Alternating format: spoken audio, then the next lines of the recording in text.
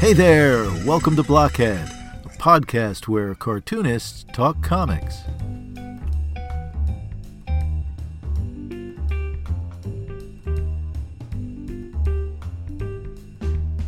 My name is Jeff Grogan, and I'll be your host for the next hour or so in a series of conversations with comics creators about their lives, their work, and comics. So sit back and enjoy.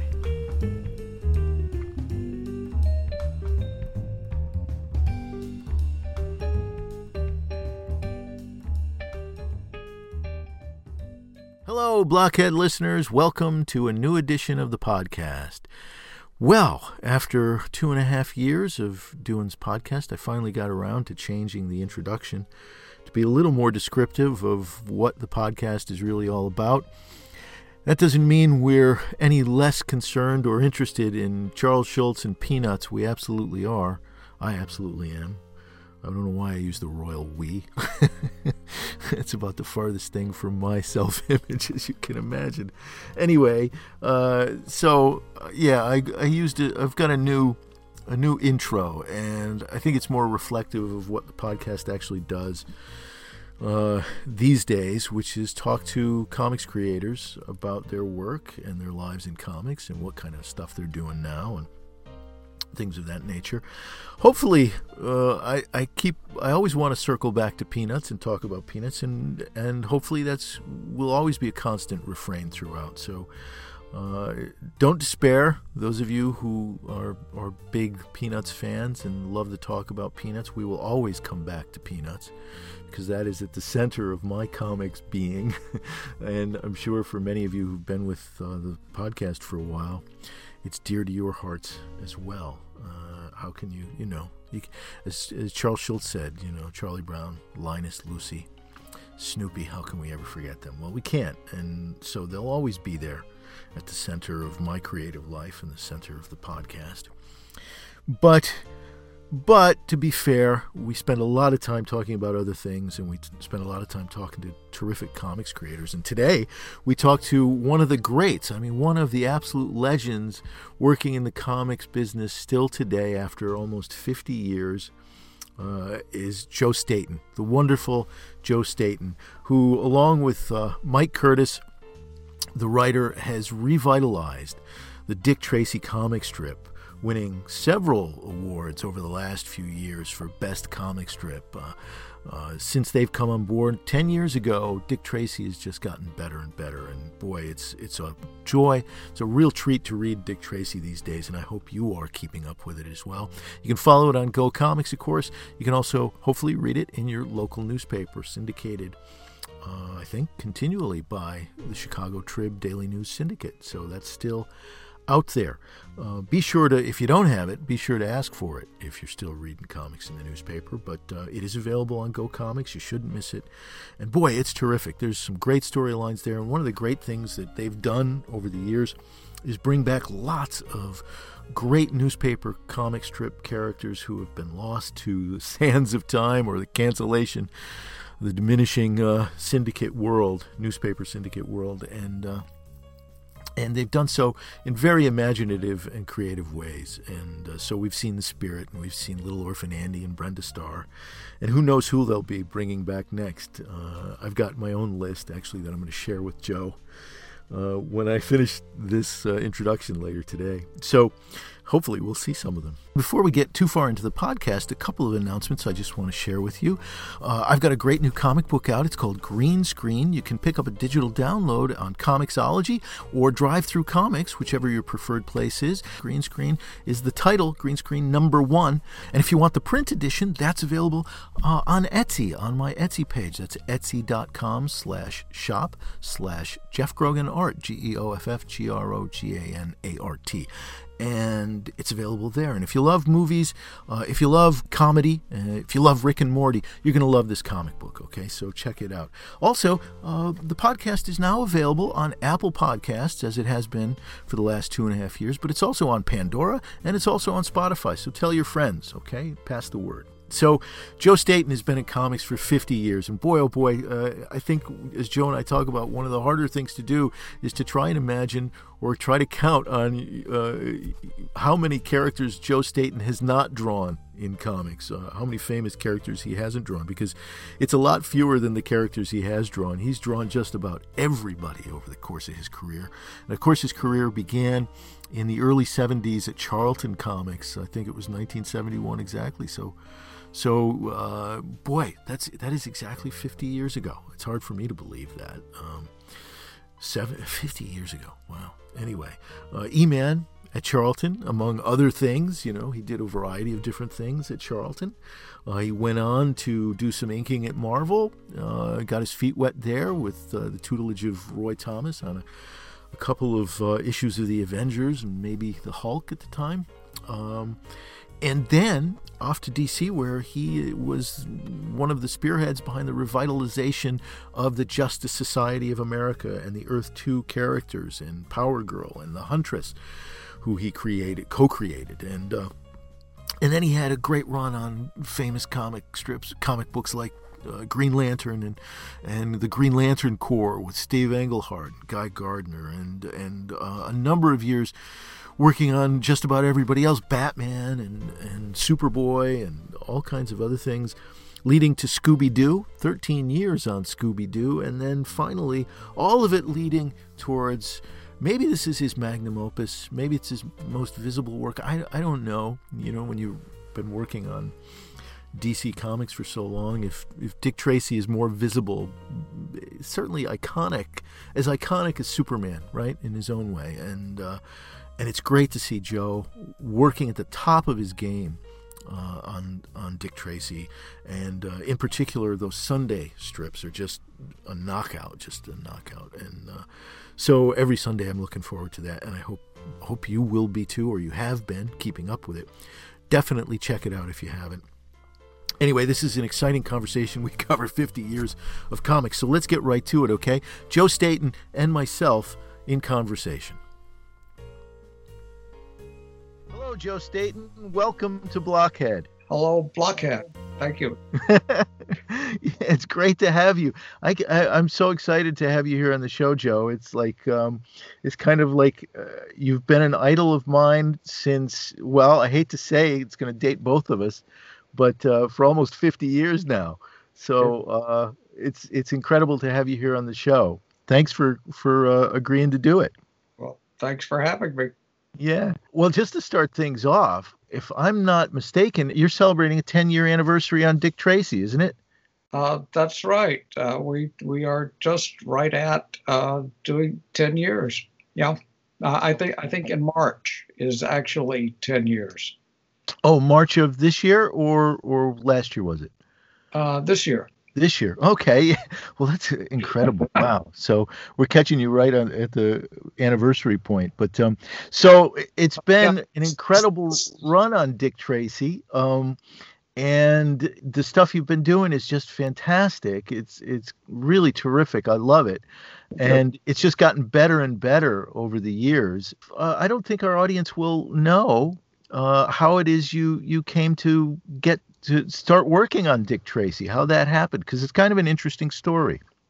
Well, I've kind of always wanted to draw Tracy, and I've been a Tracy fan since I was a little kid, and occasionally over the years the rumors would be coming around that the Tribune was opening for somebody new on the strip or something, and I was never in the right place, or the rumors were not true. So I eventually pretty much gave up on actually doing the strip. But my buddy Mike Curtis was also interested in Tracy, and he suggested we work through a fan tribute site and just kind of do our own fan version of a Tracy continuity, and the word on the internet at the time was that you could deal with copyrighted characters as long as you kept the copyrights prominent and you weren't actually trying to intrude into the copyright owner's territory. Now, that turns out not to be true. We were actually completely illegal what we were doing. um, but we were doing our own version of a Tracy continuity, and since we were sending what we were doing to the Trib so that they'd see that everything was copyright, and so they knew what we were doing. They just hadn't done anything about it. And it was kind of right around that time, Dick Loker, who'd been doing the strip for years and years, decided it was actually time to retire from the strip. And we, since the Trib knew we were around and they thought we could do it, basically it came down, we never got around to suing these guys, so why don't we just hire them? So that's Sure. that's what happened. We, instead of doing a tryout, we had I don't know, I guess a month or so, maybe a couple of months of finished strips ready to go. So that's what we did, and they just plugged us in the strips that we had been doing on the fan site on the tribute. Oh, really? That was our original strips. That was what we did. So it gave us a little head start, and we kind of caught up with ourselves and just kept going. Well, that's incredible. You know, I think almost everybody who ever does fan fiction or fan art of a kind has got somewhere in the back of their mind, you know, maybe the pros will see this, or maybe the powers that be will see this and hire us, and you know, we'll get to do the work, and we'll do a Batman or a Superman or whatever it is that somebody's doing. And it's just incredible that in this case it worked out perfectly. Yeah, I just make it clear that I really had no idea there was any prospect of us actually taking over the strip. It was just kind of a goof. As far as I was concerned, it was a goof that we were doing it. And suddenly, there we were. You were just doing it for the love of it. Yeah, because I love Tracy, always wanted to draw Tracy. And this was the way I figured this would be a shot at doing some Tracy at some time. And that was it. It's incredible. Anybody who's familiar with the work you've done over the years and familiar with your work both in mainstream comics and in comics like Scooby-Doo and elsewhere knows that you would be a perfect fit for it. And it's just kind of funny, odd that it came about in the way that it came about, because, it's almost like if you hadn't been doing that, I wonder if it ever would have come your way, because somehow or another they kept missing you, and Right. and whether it was the wrong time or whatnot, but it just goes to show you never know what's going to happen. Right. I wonder about that issue. It's a little off topic, but I wonder about that issue of fan art, and copyrights and things. I know, there's tons of fan fiction and fan art out there, and there are all kinds of sites devoted to it, and there's stuff about Star Trek, and I know there's a zillion things about Star Wars and whatnot, and those folks just keep going, making the stuff. In fact, I've done some of my own of Peanut stuff, and I just wonder how often they enforce those kinds of copyright issues. I know at conventions they seem to do it, or they had started to do it with Down Artists Alley a couple of times, getting people to stop drawing this or that character. But I hadn't heard too much about them going after folks for doing fan fiction on websites. So I don't know about that. It's kind of interesting. Yeah, I think they're kind of forgiving about most of it, and it's only when you start intruding on some project they have going. Mm-hmm. Mm-hmm. Or starting to make money from it or something. Right. Exactly. Yeah. That's when it becomes a problem. So you've been doing the strip now for 10 years, and it's like 10 years of a dream come true. Are you still in love with drawing Dick Tracy? I am still in love with drawing Dick Tracy, and I'm tired. 10 years is a long time of a daily strip, but I'm still at it, and I still love Tracy. One of the things that you were always famous for was being on time with deadlines. You were really great with deadlines, and at least that's what I've always heard. And so one of the things that obviously working on a daily comic strip is all about, and everybody talks about this, is the deadline. And so have you found that the deadlines in daily comics feels more pressing than it does in comic books?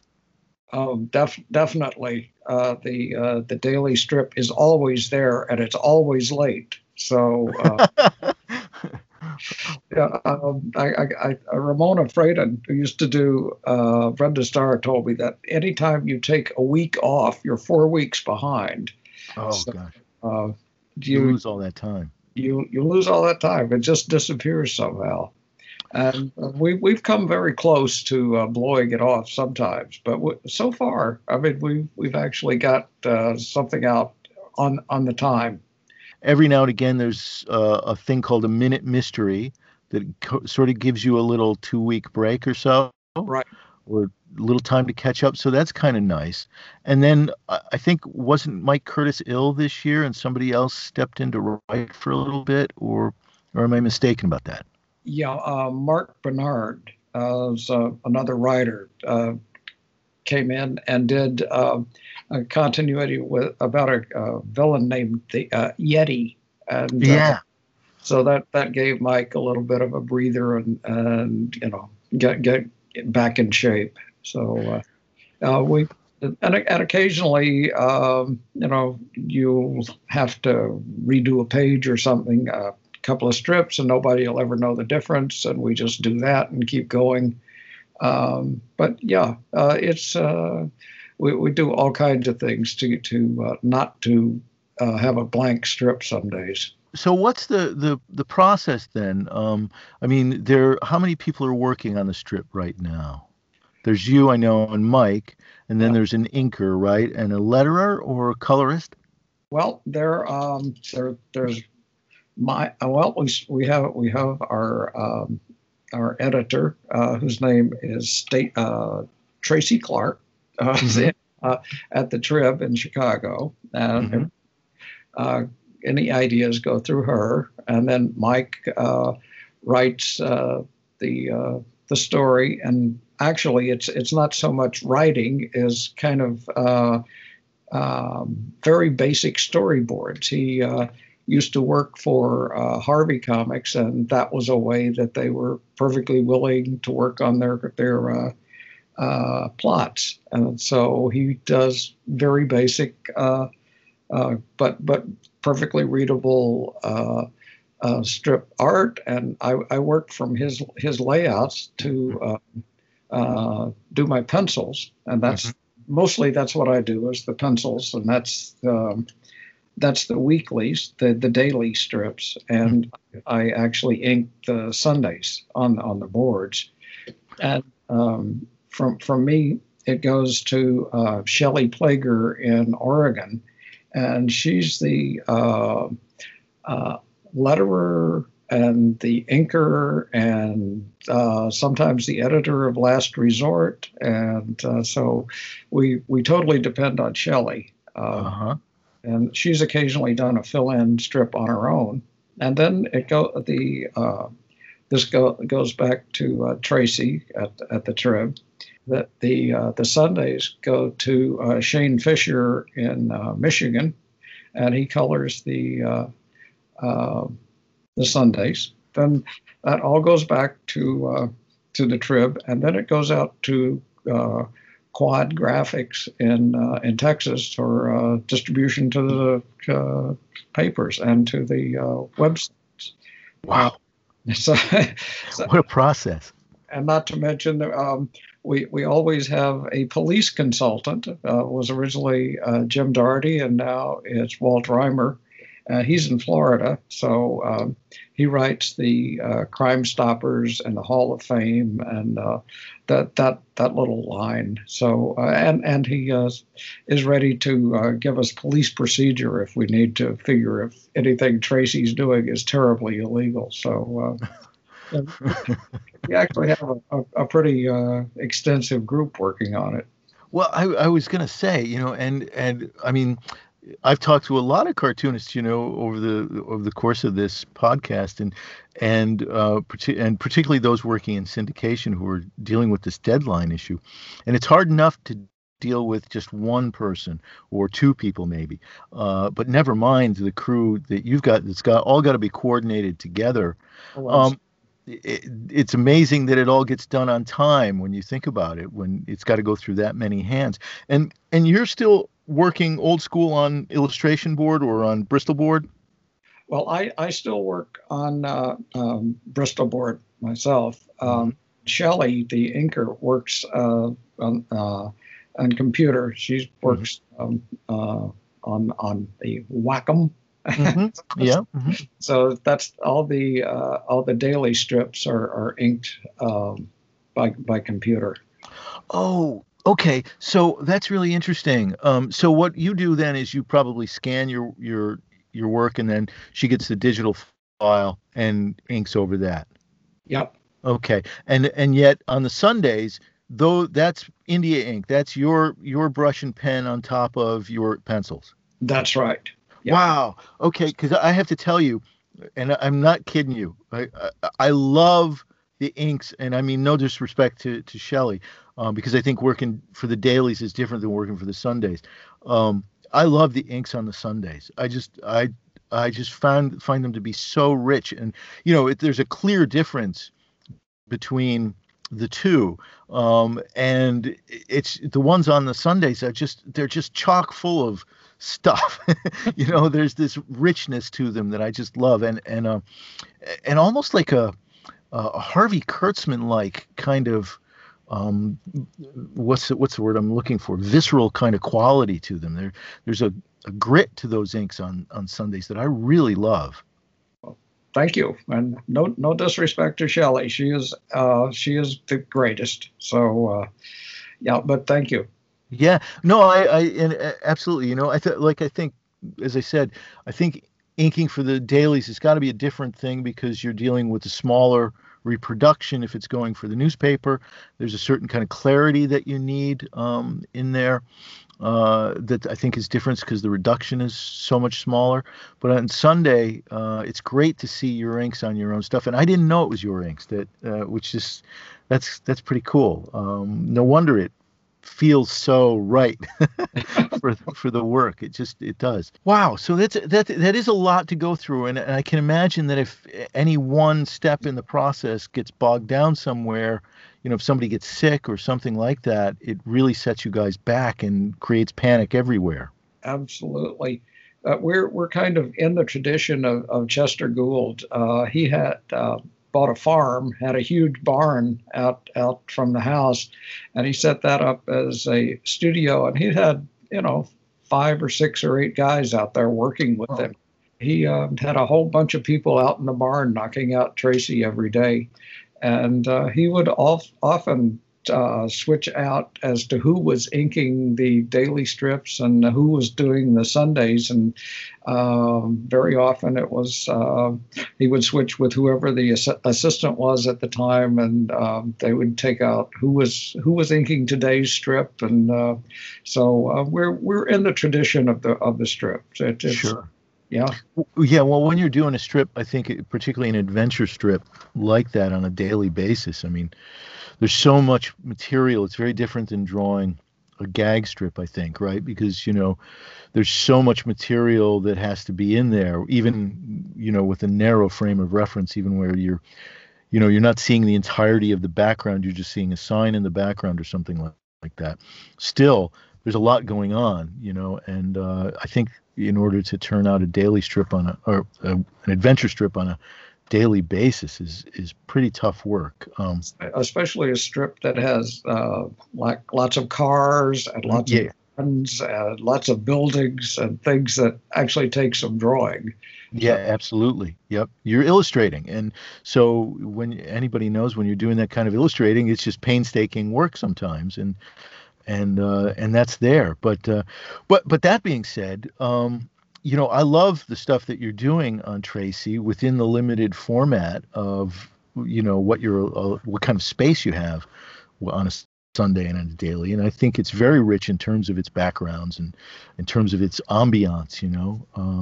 Colors, pencils, everything's working really well together there. And it was such a treat to see your name on it when you first started it.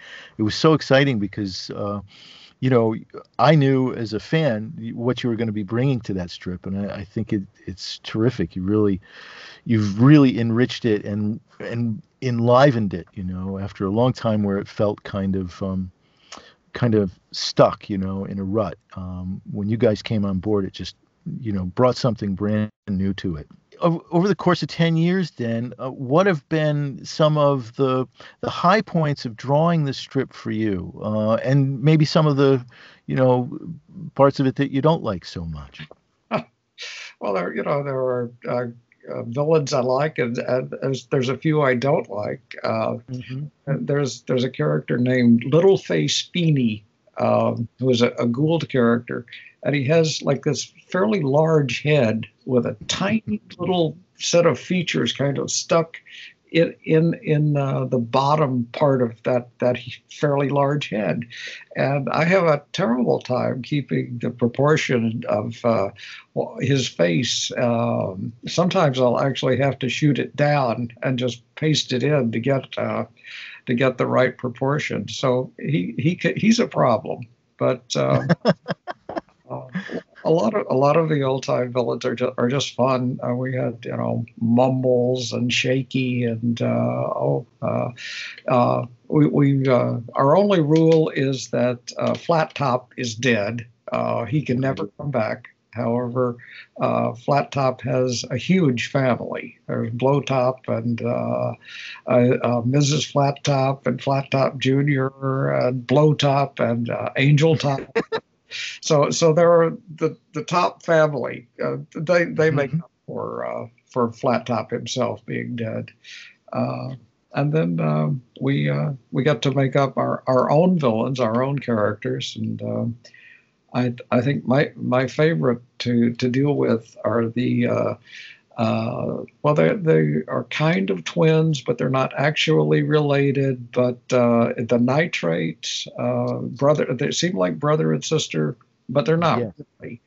And they, I love drawing the two of them. Love drawing her hair and his glasses, and occasionally they head cross country with a hyena in a cage in the back of the car. At one point they were involved in a racket trying to sell the original recordings of Abraham Lincoln. So they were a good set. I really like dealing with them. We have a character named Double Top, and what did you say? No, what did you say? Everything he says it twice. So he's good. The Blaze sisters. So they were great. One of the things that I absolutely love about the strip, and I think everybody does, that you guys have been doing, is bringing back old strip characters that we haven't seen, that have been lost on the pages over the years, whether it's due to cancellation or whatnot. And of course, the most famous is Little Orphan Annie. All right. But you've brought back. It must be a lot of fun to draw all of those different. And for you, it's kind of interesting because you've drawn about every character there is in the history of comics almost. If we go over your career, I think you've drawn just about everybody. Maybe you haven't drawn Mickey Mouse, but it seems like you've drawn just about everybody. So that you're the perfect person for that. But you've drawn some wonderful characters, brought back some wonderful characters, not only Little Orphan Annie, but the Spirit was one of them, and some others as well.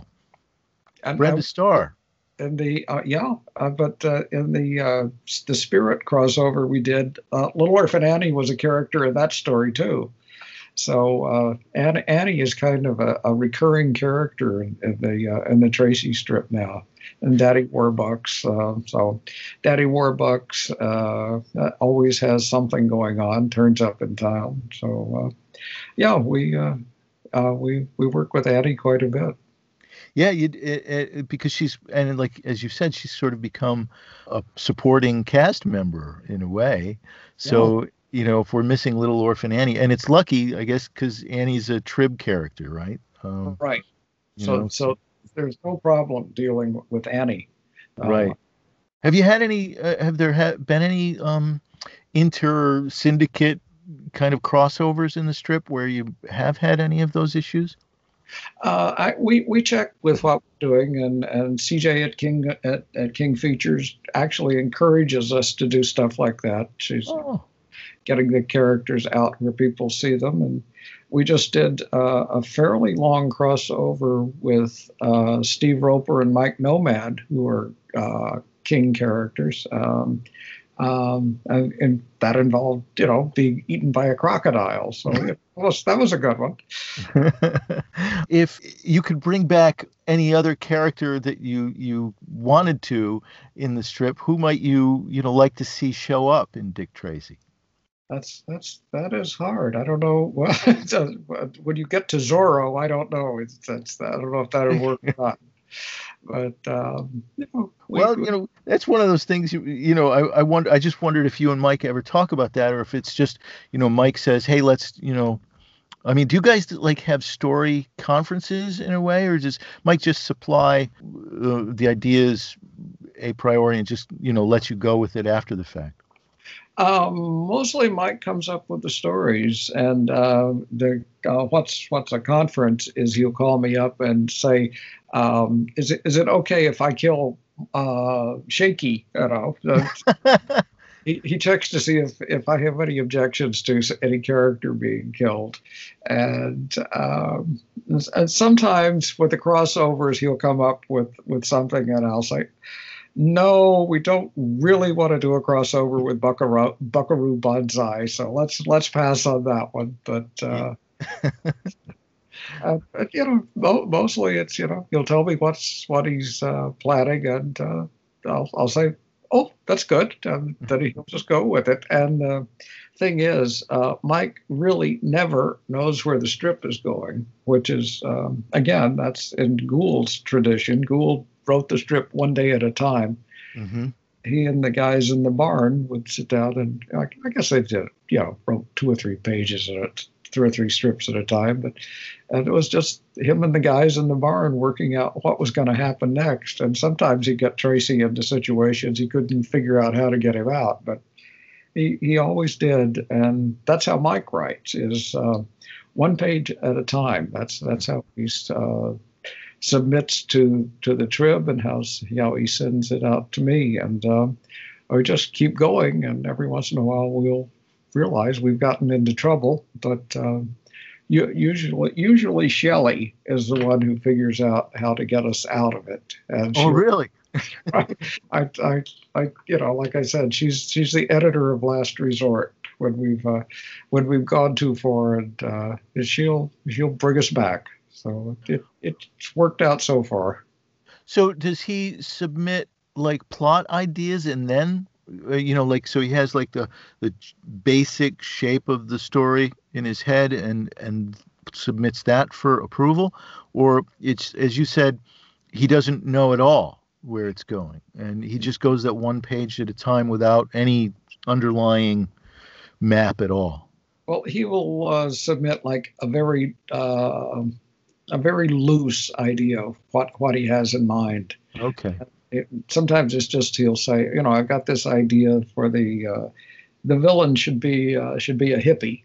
We've never done hippies, so the villain's a hippie this time. So that's what we're working on now, is a character called Aquarius. But turns out not really a hippie after all. So he's a hippie impersonator. Yeah, as a matter of fact, are you still working on that story? Because we're just reading that story, I think, in the current on Go Comics right now, right? So are you still is that story still going on while That you're that oh was really? Wow. Oh, that, that's a long that story. was a fairly long story, and we're almost our part of it is almost done, and we'll be going to bringing back uh, well a character we saw die horribly, but Oh. he's going to be back now, but he's in bad shape.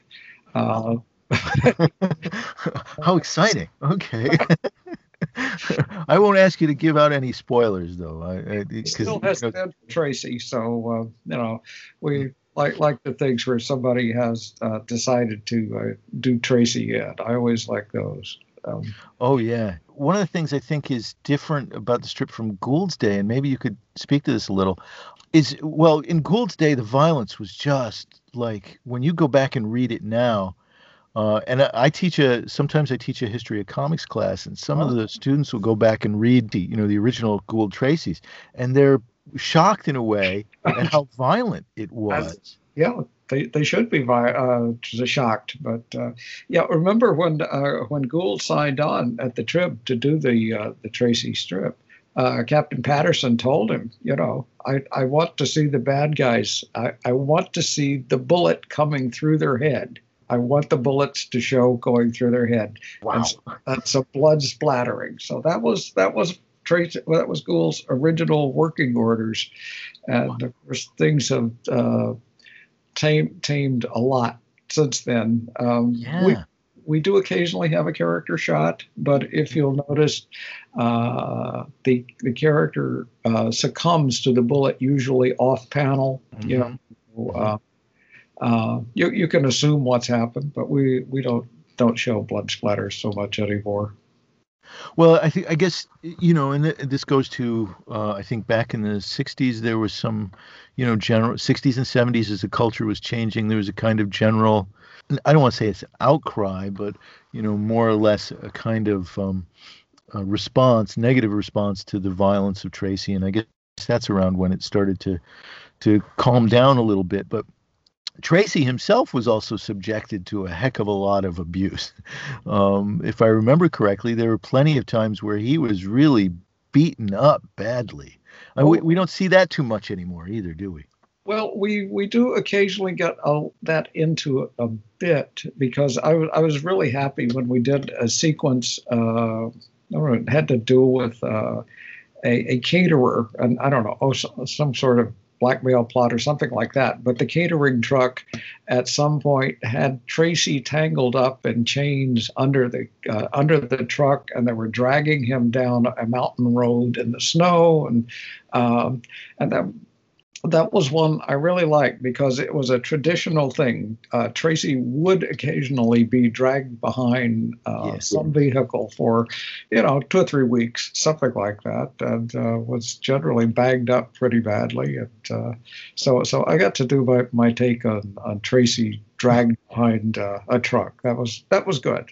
I really liked that. Yeah, it sounds so funny for us to be sort of, rejoicing in Tracy's pain, but that's part of what makes Dick Tracy is that, he'd get the crap beaten out of him, and then, he'd always come back to get his man, as it were, or his villain. That was one of the good things about the crossover with the Spirit. Hmm. Spirit has taken a lot of abuse Yes. over the years, and so uh, I think he was shot during our continuity, and certainly they were both beaten up pretty badly. And so, yeah, so they got to share a little abuse. It harkens back to what's there in the strip, what's always been there in the strip for those who are, big fans of Chester Gould and the origins of the strip. You're a big fan of the original strip too, and always wanted to draw it. When you first started working on it, was it at all intimidating for you to take over the strip and work on a strip that was done by somebody like Chester Gould? Was that at all something that gave you a little bit of, nervous anticipation or anxiety? Well, I actually no, because like I said, am a Gould fan from day one. I was ready to go, and Gould is kind of my basic influence in how I draw. It's go back to Chester Gould, and that's what I wanted to do. And even working on the fan tribute site, I'd had some exercises and doing my version of Tracy. So I was pretty much ready to go. That didn't really intimidate me. You know what does occasionally get intimidating? Sometimes when we're doing a crossover with a strip, Mary Perkins on Mary Perkins appeared in a production with Heinemann Flintheart. They were both production of King Lear. And Leonard Starr can really draw. So I had to keep everything presentable and recognizable, and it had to be Mary Perkins. And it was a level of draftsmanship that I don't usually shoot for. Usually, go for the Chester Gould kind of crazy cartoon stuff. But Leonard Starr was very intimidating. Well, he's got a very different approach to illustration, right? And when you look at Leonard Starr's work, it's more in the classic Alex Raymond kind of mold, whereas you're absolutely much more aligned with the cartoony school of comics illustration through Chester Gould and many other practitioners. So Steve Ditko, people like that seem to, and even Will Eisner. There's a lot of Will Eisner in your comic book work. There's Eisner is another one of my basic influences. So that was just down my alley. But you certainly held your own with Leonard Starr on those strips. I mean, I think you did a beautiful job. So one of the things that's not only fans but also comics companies probably have always appreciated about you is your ability to step into a world or a comic series or whatnot and pick it up and like in Scooby-Doo just like seamlessly fit into that world. I mean, you're very adaptable and very versatile in that sense. There's always that underlying quality of Joe Staton, but there's also this ability to make Scooby-Doo look like a Hanna-Barbera character. Well, thank you. They they like to keep Scooby recognizable. Oh. Yeah, well, that's important to them, right? Keep everything on model. It's another character I really like. So I get to do another great detective: Scooby-Doo, Dick Tracy, Batman, all those great detectives. They're all part of your wheelhouse, all part of your the world you've explored, because you've been in comics for so long. As I said, you've drawn just about every character I can think of in one form or another at one time. Probably one of these days somebody will do a catalog of how many different characters that you've drawn and how many from the grand database of comics characters we can check off. It'd be kind of interesting to see what percentage of great comics characters you've actually drawn. It's got to be tons of them. I would like to know if anybody ever figures that out. I hope they let me know. Yeah, it's amazing because a lot of I think in the end when we talk about Joe Staton's career, we're going to be talking about E-Man at the beginning, and we're going to be talking about Dick Tracy at the end, and we'll talk about all this other stuff in the middle. But those bookends, I think, are going to probably be the thing that we think about initially when we talk about your career. I don't mean to talk about it as though you're not here, but I'm just thinking. But there are just so many in between that you've done, and it really is hard to try and catalog all of them. It's just it's incredible, and a lot of artists get known for one or two characters. They don't move into different genres or fields as seamlessly as you do. But I think one of the things that struck me thinking about you was like in the 70s, maybe in the 80s, in the comic book world, the cartoony style was not something that you saw a lot of. And I was always drawn to it, because I loved humor in comics and whatnot. So, I was drawn to what you were doing, along with, there were some other cartoonists who were working that way, but not too many in comic book field in those days. And I recall somewhere you saying something like it didn't really do you well, the cartoony style in those early days, but boy, oh boy, has it worked out for you over the long haul. Yeah, I guess I lived long enough that it worked. Well, yeah, and I mean, there's been so many different opportunities that may not have come the way of say, and I'm just throwing a name out there because he's got a style that's so identifiable. Somebody like Gene Colan, you wouldn't probably find Gene Colan being recruited to draw Scooby-Doo, for 10 years. And I'd like to see Scooby-Doo by Gene Colan. I would too. That would have been pretty cool. But you know what I mean? I think the versatility and the ability that you had, not only did you draw Scooby-Doo, but you draw other cartoony characters too. You did did you do some Richie Rich and some Casper and things of that nature too? That was Mike. Mike was the one who did the Harvey stuff, but I never worked for Harvey myself. So I would have liked to have done Hot Stuff, the Little Devil. Yeah. To get back to Dick Tracy for a minute, working with Mike Curtis. So you said he supplies you sometimes with storyboards, and you work off of those. Do you find at any time that do you find that you hold pretty tightly to those, or do you expand upon them, develop them in your own way sometimes? Do you have that kind of freedom to do what you feel is right with any particular situation? Oh yeah, it's entirely. I'm totally at my own regards for how I actually do the strip. Basically, my storyboards are just to tell me what's happening. Oh, okay. So they're very loose and very, they give you a lot of room to do other kinds of things. As long as I get the idea, then we're good. And so sometimes his boards will actually be all I need, and I'll just tighten them up a bit, and sometimes I'll completely redo what he's done. But as long as we have the continuity, the communication on what's actually necessary, then that works. Mm-hmm.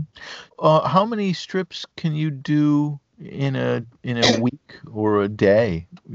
Does it take a full day to do one daily strip, or do you do multiple dailies in a day, or how does that work? It generally works out that I'll pencil the strip for a week. It'll take about 2 days to pencil the six daily strips, mm-hmm. and then this Sunday.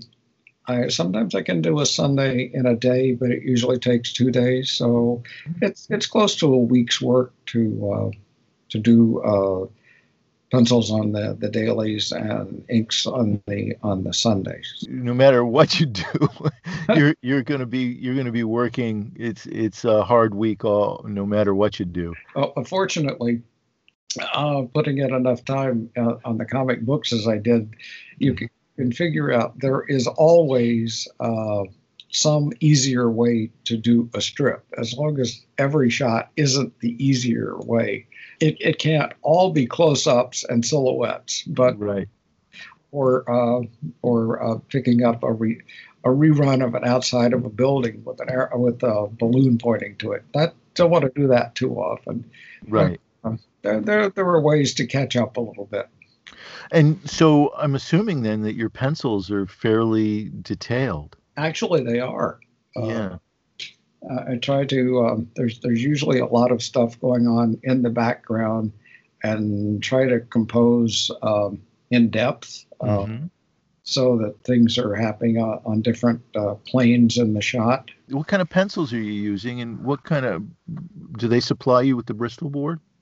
No, that's my major expense on I guess my work product here.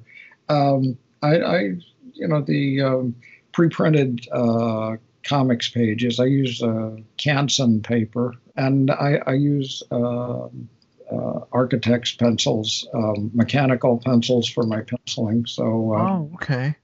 Oh, that's interesting. So they're are they the architect's pencils, are they fairly hard? I'll usually be working with a couple of different pencils at any one time, a soft one and a harder one. Okay. So Depending on what element in the strip you're drawing. right. Yeah, yeah. Before you took over Dick Tracy, we're talking about what, somewhere around 1971 or 72, your career started at Charlton. You'd been drawing comic books for 40 years. Actually, And close to 50, I think. 50 years. Oh my gosh.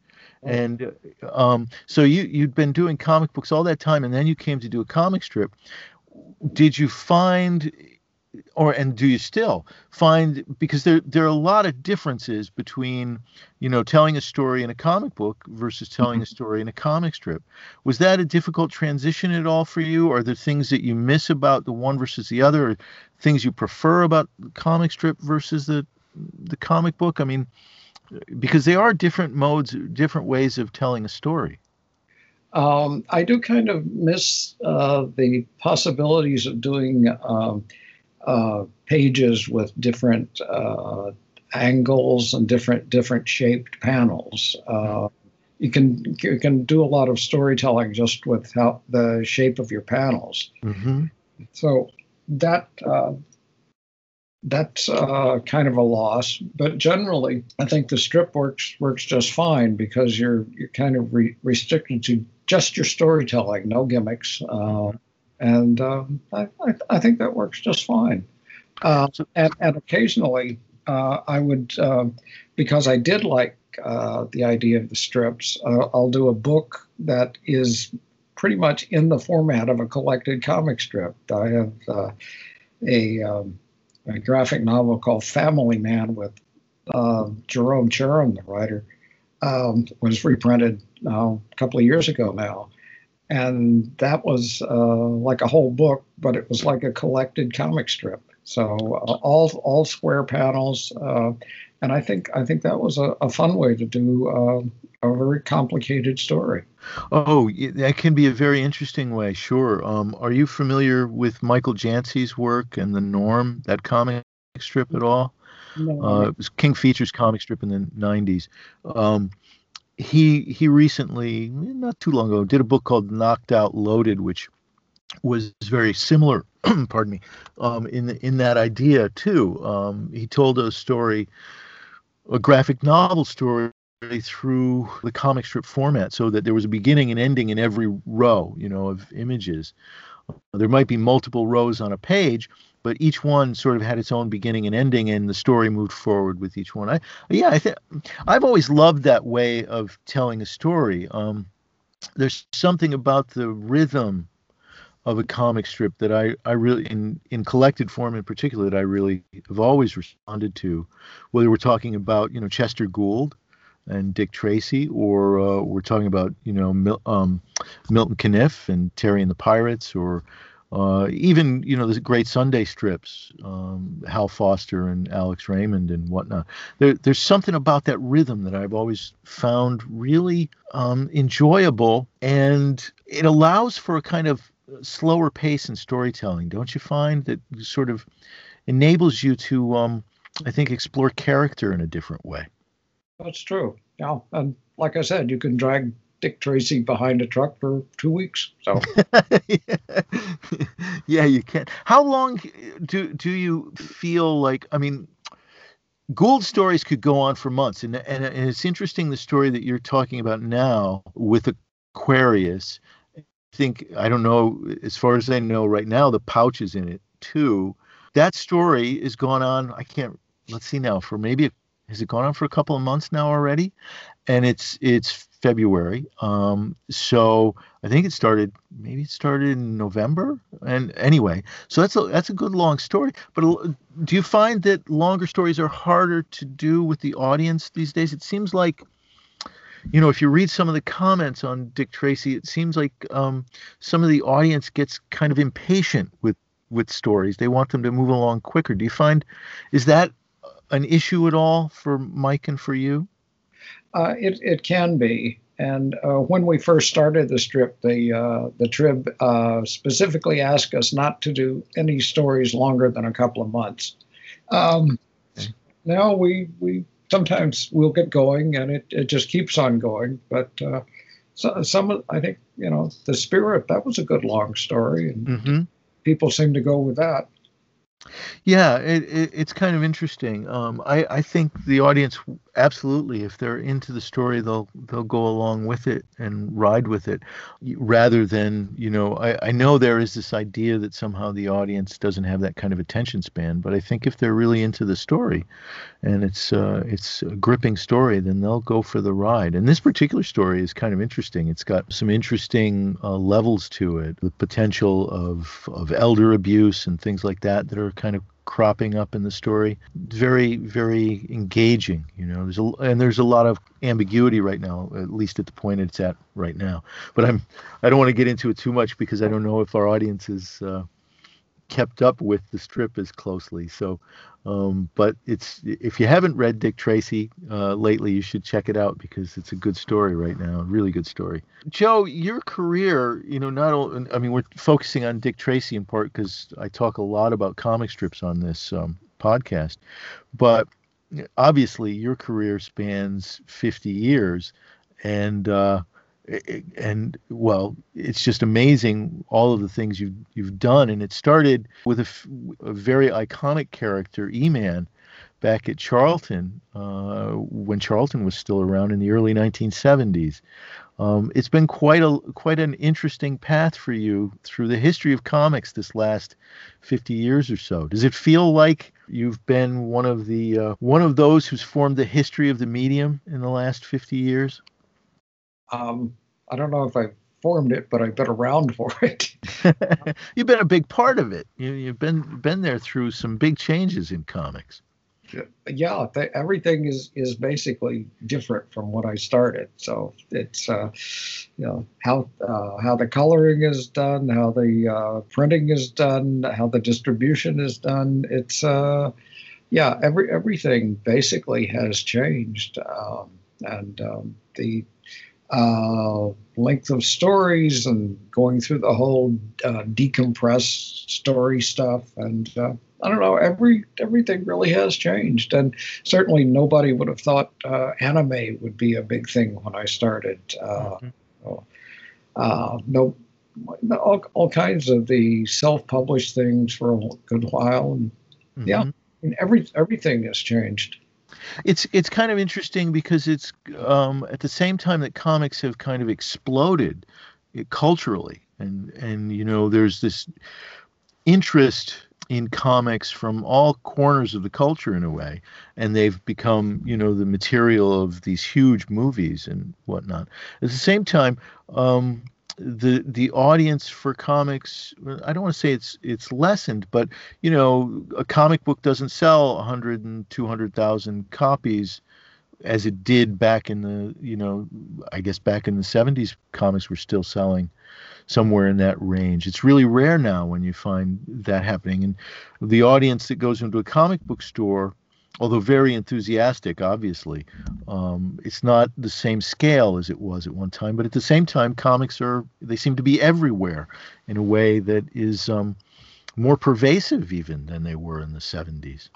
Yeah, but the actual, from what I'm told, the actual sales on what they call the floppies, the printed books, are just kind of barely hanging on. The comics characters and the awareness of the comics universes is certainly out there, but it's part of I guess part of the whole culture. We're moving away from paper, so moving away from paper, and I wonder too. Well, I guess that's just a different topic, but I was just wondering if as a culture, there's so many different distractions that people don't take the time to read in the way that they used to. But at the same time, like we were saying, I mean, like for example, on Go Comics, Dick Tracy has a very devoted fan base. I mean, there's a lot of people who follow it on Go Comics and comment every day. on what happens in the strip. And so that's kind of interesting. There's this intensity of devotion to the character and to the creators that has always been there, I guess, in comics, right from the start. And it's still there, right, for those people who are really fans. But you're right, the sales, things of that nature have gotten less. Hey, folks, it's time to take a break, stretch your legs, go for a walk, get yourself something to drink, a little nosh, if you will. Come back for the second hour when you're ready. In the meantime, here's some information about my latest project. What if movies weren't just flickers of light on a screen, but windows into real worlds in alternate dimensions? What if one day you found yourself transported to the land of Oz, and the Wicked Witch of the West was chasing after you? In Green Screen, a Hollywood sex symbol wakes up one morning to find she's in an alternate reality called the Cineverse, where she's no longer a movie star, and every movie ever made is a real world. She travels from one world to another, wrestling with movie monsters and evil empires, struggling to find her way back to a world where movies were just movies, and a green screen only a blank surface. Green Screen is a sci-fi fantasy comedy comic book, 32 pages in full color. You can buy the print edition at Etsy, at Jeff Grogan Art, or subscribe on Webtoons Canvas. Be sure to follow at Green Screen Comic on Instagram. As we go through your career, just before Dick Tracy was Scooby-Doo, you were working on a character that has a very identifiable look to it and a world that surrounds it. So you sort of had to conform to Hanna-Barbera's model sheets and things like that. Did you find that made it easier for you to get into doing Dick Tracy? It certainly didn't bother Tracy, and certainly there's some of the villains look kind of similar. Yeah, yeah, and you could kind of allow your cartoony side to really blossom, in unfettered, as it were, in Scooby-Doo. Whereas you might have, and I don't know if this is true or not, I'm just guessing, but you might have held it back a little bit when you're working on characters like, Batman or something like that.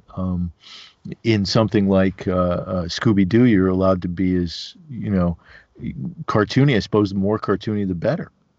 Well, it's kind of odd that with Batman, I tried to keep the cartoony part kind of restricted. I mean, I couldn't totally restrict it because that's just how I saw things. Yeah. I did some good Batman stuff, but had a little bit of the cartoony stuff, and Scooby was cartoony, but still I was restricted by the Hanna-Barbera requirements. So there's always some kind of restriction somewhere, but you kind of go with it. Well, what kind of restrictions did they place on you with Scooby? I mean, I'm sure the characters had to look and stay within model. Did they ever come at you and say you've got to change this or something like that? There would occasionally be something like that.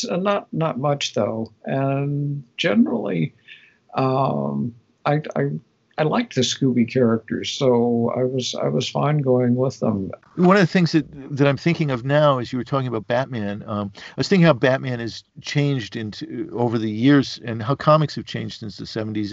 In a way, superhero comics have opened up to a wide variety of different variations of the imagery. I mean, I'm thinking about, for example, in the 70s you had Superman, right? And Kirby did Superman in his Fourth World series, and then they changed all Al Plastino heads on top of Jack Kirby heads because Kirby's, Superman was off model.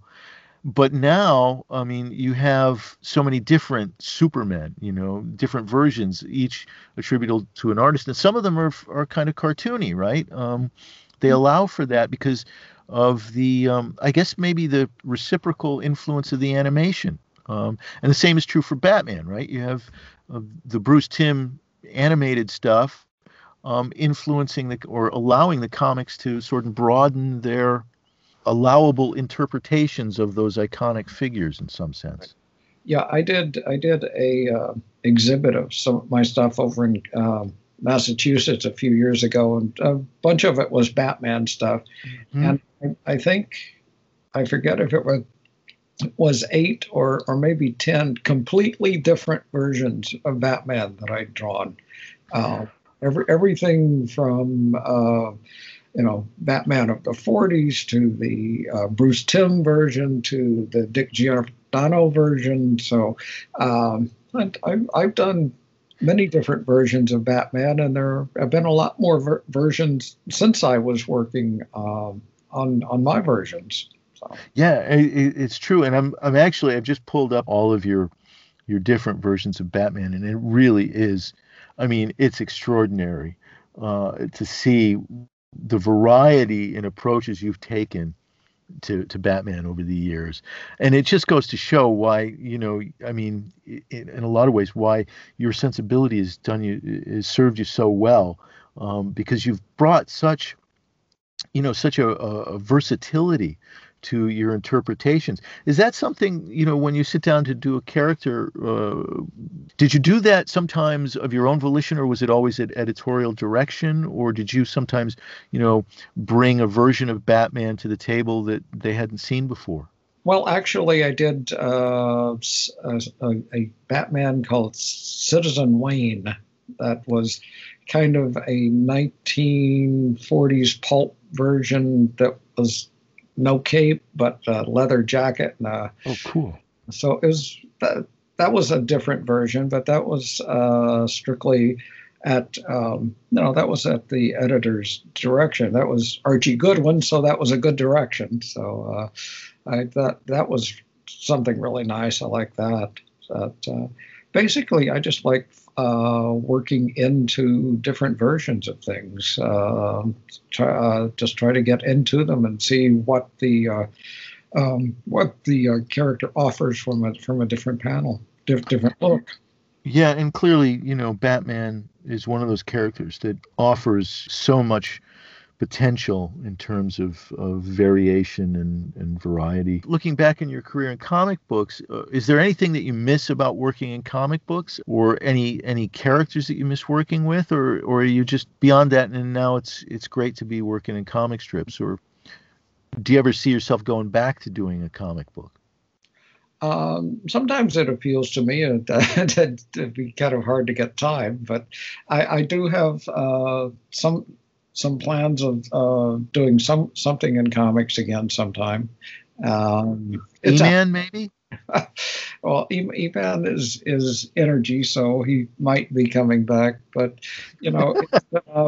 we've lost Nick Cuddy now, so Yeah. I'm not sure if it would work to try E-Man again without Nick. Yeah, it is in fact, I think, what was it, Marty Pasco, was it, who wrote some of the first issues and things like that? And it's kind of, E-Man's personality was really tied up with Nick Cuddy.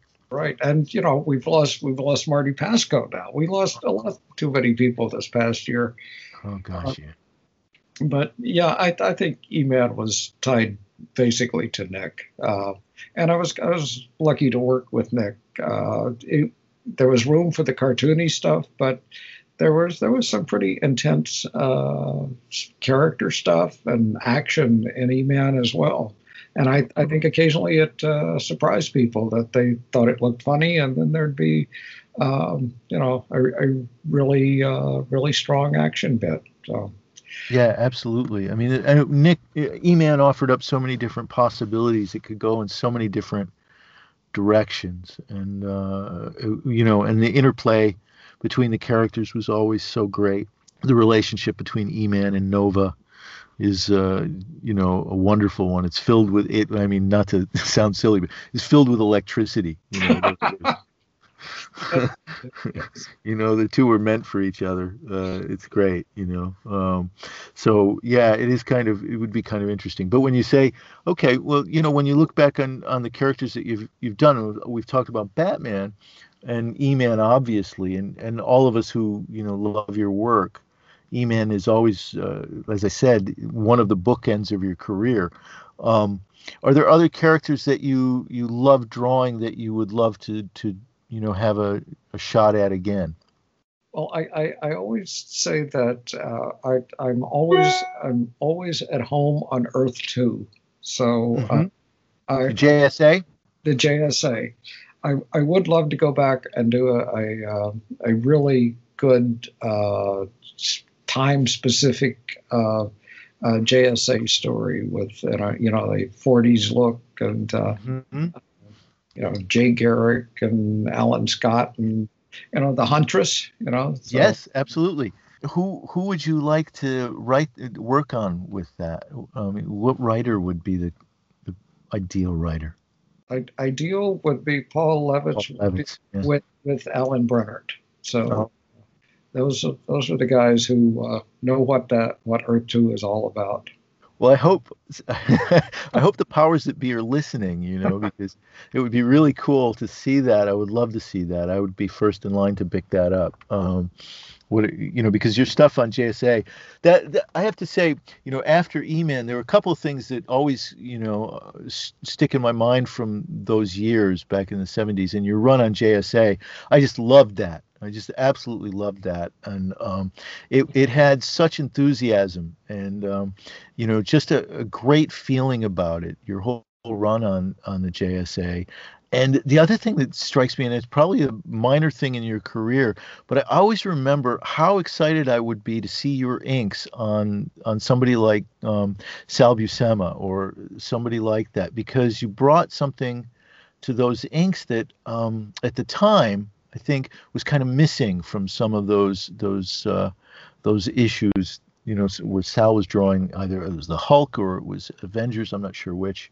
I did both with Sal. Oh, you did. Okay, so maybe I'm thinking of both then. But Yep. I mean, there was something that was so. You guys made a great team, I thought. Sal Buscema and Joe Staton together. It was kind of a almost as good as seeing Sal do his own inks, on top of his stuff. There was a nice meeting there between the two of you, I think, because he did kind of a cartoony style too. I hadn't thought about that, but yeah, I guess he did. Yeah, he did. So I kind of felt like the two were, more so than John Buscema, his brother. There was a similarity in the styles, but his kind of had more of a kind of a cartoony quality to it to me. There are other characters, though, that you've worked on. There are some of your own invention, right? One of the things that jumps out at me is Femme Fatale. Is that the Femme Noir. Femme Noir? That was it. Femme Noir. I'm sorry. Yeah. Uh, So tell us a little bit about that character. It's a mystery character too. yeah, that's Chris Mills' character, and our idea with the what do we call her? The Femme. We don't know her name, but she was to be basically a female version of the Spirit. So there's the Spirit again. And she kind of took out on her own directions. And Chris had all kinds of ideas for the story, Port Nocturne, where she functioned, and we really did get into the story there. And that was a kind of 1940s style. A great anchor, Horacio Attalini, an Argentinian anchor. He was great. And he brought, even more atmosphere to the film. Yeah. So yeah, I'm Brought a lot of black ink into the work. a lot of black ink. He contributed quite a bit. Yeah, a lot of atmosphere in that particular strip. Now, that's on the web or was on the web. Is it still there? I'm not sure. I haven't checked lately to see if Chris has it up, but he did have it all up for a while there. And some of his books are available print on demand. So Okay. tracking down to see if they're available. I don't know. Do you find that the 40s is a period that you really relate to in your work? That one of those as you were talking about the JSA, and doing something that was period and authentic to that period, is that an era that you feel most comfortable in? It does seem like I'm comfortable in the 40s. Yeah. But at the same time, some of your most famous work is for Green Lantern. So, and we're decidedly not in the 40s when we talk about Green Lantern, at least Green Lantern of Earth One. Right. So Yeah. science fiction is something else that you're at home in. Oh yeah, I had a long connection with science fiction. I was a science fiction fan, and did a lot of science fiction drawings for fanzines, and did art for science fiction conventions. So I was um, um, pretty much drawn to all the science fiction stuff, especially the Julie Schwartz characters. Julie's take on Strange Adventures and stuff like that. Adam Strange and characters like that. And have you ever? It's kind of interesting. Have you ever drawn Adam Strange? Is he a character you've done? Have I drawn Adam Strange? I must have. Maybe not. Maybe. Yeah. I would think you must have somewhere along the line. He had to have crossed paths with you somewhere, but off the Yeah. top of my head, I can't think of. Yeah. Well, I did Space Ranger in Green Lantern. That's pretty close. So no, I don't know. I don't know if I ever did Adam Strange. Oh, I did actually. There was a Strange project. Somebody started around the office at DC, a tag team serial, and the stories went from one team to the others, and I wound up doing an installment that had Adam Strange and Alana and Plastic Man and God, I don't remember who all was in it, but yeah, that was a pretty strange project. So I think Paul Kupperberg wrote my episode. So yes, Adam Strange was in what is it? Challenge, the DC Challenge or something. Oh, okay. Oh my gosh, I'll have to search that out because I'm not familiar with that. Talking about Plastic Man, now he's a perfect character for you. And Jack Cole, I would think, would probably have been, certainly had to have been an influence on your work over the years. There's another great cartoonist who has the kind of cartoony style and a great flair for humor, who worked with Will Eisner too. Oh yeah. So how often have you run across Plastic Man? Well, I did do a Plastic Man run in Adventure Comics at some point. Marty Pasco wrote some of those. Len Wein wrote one or two, but mostly Marty. Marty had a good take on Plastic Man, so we did some good stuff there. Plastic Man's a template for so many different characters, and it's not, E-Man's not really like him, but there's a little, there's a shared sensibility, I think, between the two, the kind of relationship of the characters and the sense of humor that sort of underlies the stories. I think in Jack Cole's Plastic Man, it's kind of interesting to see that thread run through your work as well. Yeah, Nick always considered Plastic Man an influence on E-Man, and there's an issue of E-Man where we have Plastic Man standing by the side of the road trying to hitch a ride. So you never know when these characters are going to turn up. Well, it's nice to make those connections to influences into the era of the past. Okay, I'm going to throw one at you. Did you ever do? This sounds like a game we could play. And instead of 6 Degrees of Separation, did Joe Staton ever draw this character? Did you ever do the Atomic Knights? I'm pretty sure I never drew the Atomic Knights. I am pretty sure of that. I think we've got one.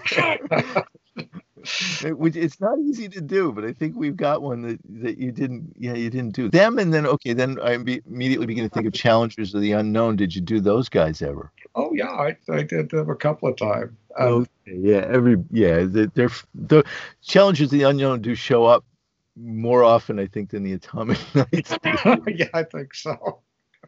Yeah, so science fiction, I mean, it's kind of interesting too. You've got you're rooted in two different eras. I mean, in the one sense, the grittiness of Dick Tracy which has, even today, still has that kind of feeling of the kind of film noir kind of quality that existed, in that period of time, which was infused in Chester Gould's work. So you have that, element in your work, but then you have this other element of science fiction, of Green Lantern, of Julie Schwartz, and that kind of era, John Broome.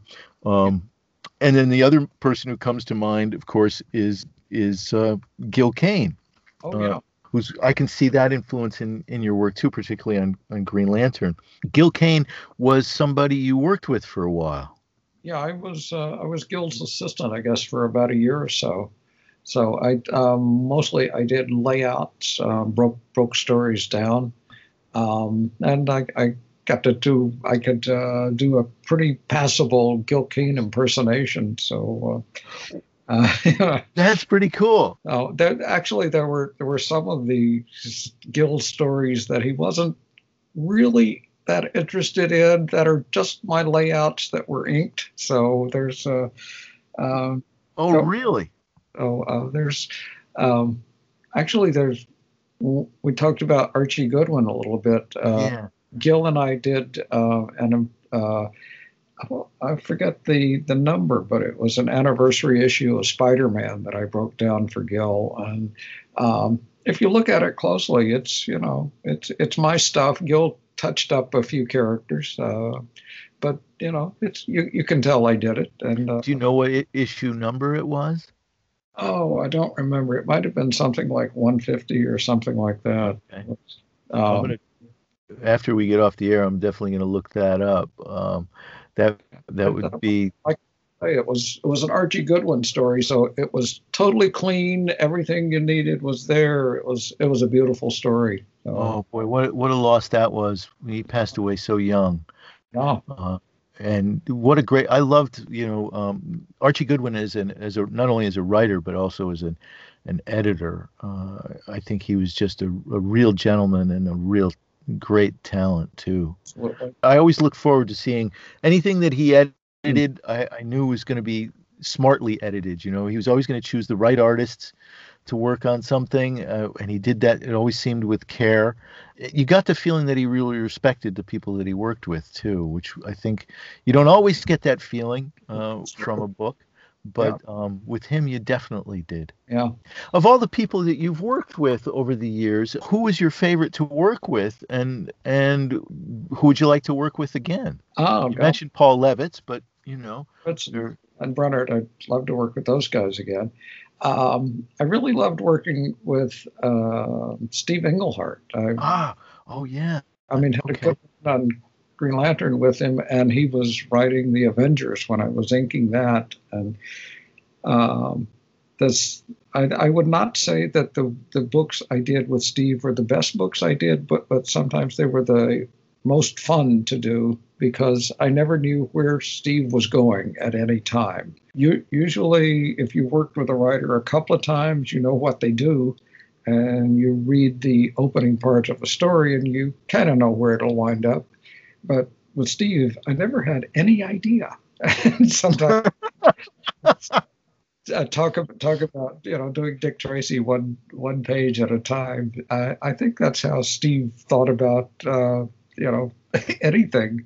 So he might not wind up anywhere near where you thought. But so I was always surprised by Steve, and I really enjoyed that. Did you work Marvel method or on some of the things, or did he supply a full script? Actually, when I was working with Steve, he did everything. Sometimes he gave me a complete script, art direction, dialogue, everything. And sometimes it was Marvel style. And occasionally he would give me Oh, okay. Here is 5 pages of dialogue. The characters should be doing something while they're saying this. That was it.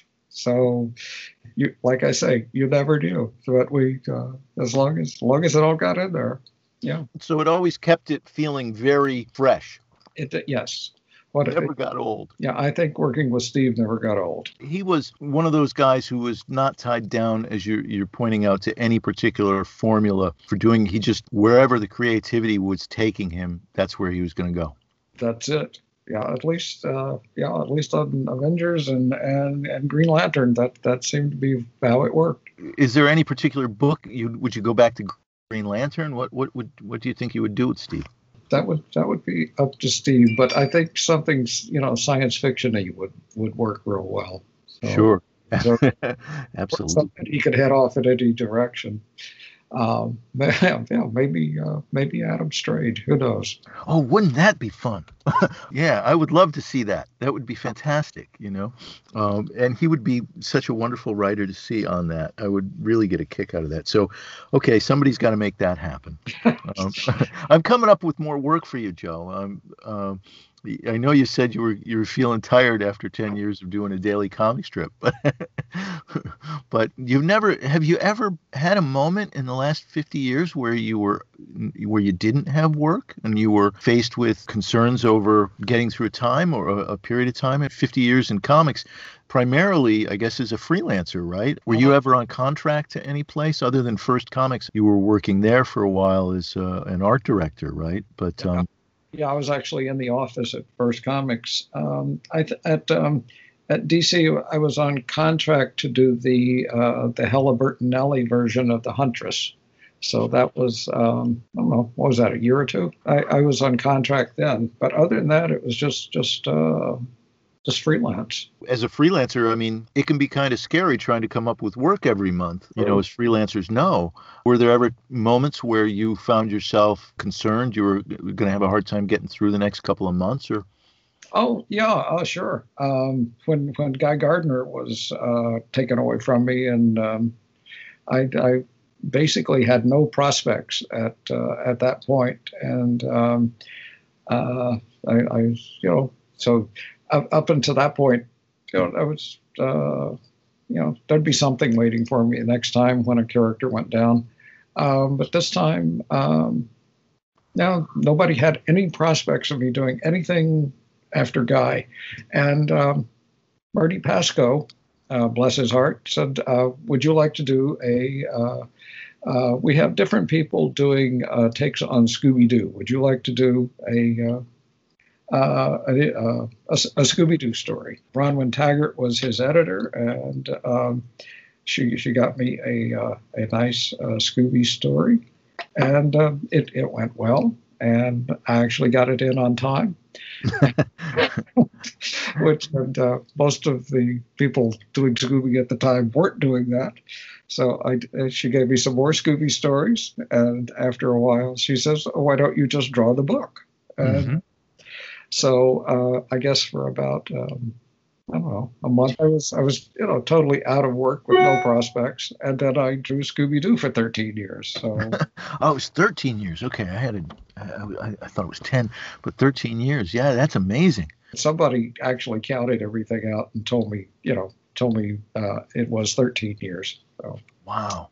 Well, and this is where your ability to adapt served you so well, because you were able to make that switch from drawing superheroes, albeit in your own style, right? But you were able to make that switch and go seamlessly into doing Scooby-Doo so well, obviously, that they wanted you to take it over and be the main artist on the book for 13 years.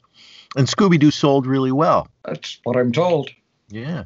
All the press is usually around those books that are high visibility, Batman, Superman, the superheroes, whatever is particularly hot that day. But a lot of those licensed books, when we think about it, characters like Scooby-Doo just continue to sell sort of under the radar, but in part because they appeal to so many different age groups and people. And the characters are so well known, obviously. Have you ever done Archie? I've done a bit of Archie. I did a mini series where Archie and the characters were um, trapped inside video games. Mm-hmm. Uh, Ah, mate. so, Okay. I, so I had to learn a bunch of video game characters. So that was fun. The Scooby stuff didn't really lead to anything else, but that was a fun job. So again, how many characters did Joe Staton not draw? And I think the list is pretty much smaller than the list of characters he did. He worked primarily for DC over the years, right? I mean, that's the main place where most of the work was done. So the Marvel characters, would there be somebody there that you would like to do as penciler and not just as inker?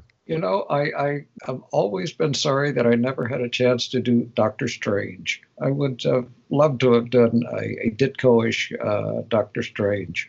So, Yeah, because Steve Ditko is one of the guys that you've spoken about in the past mhm.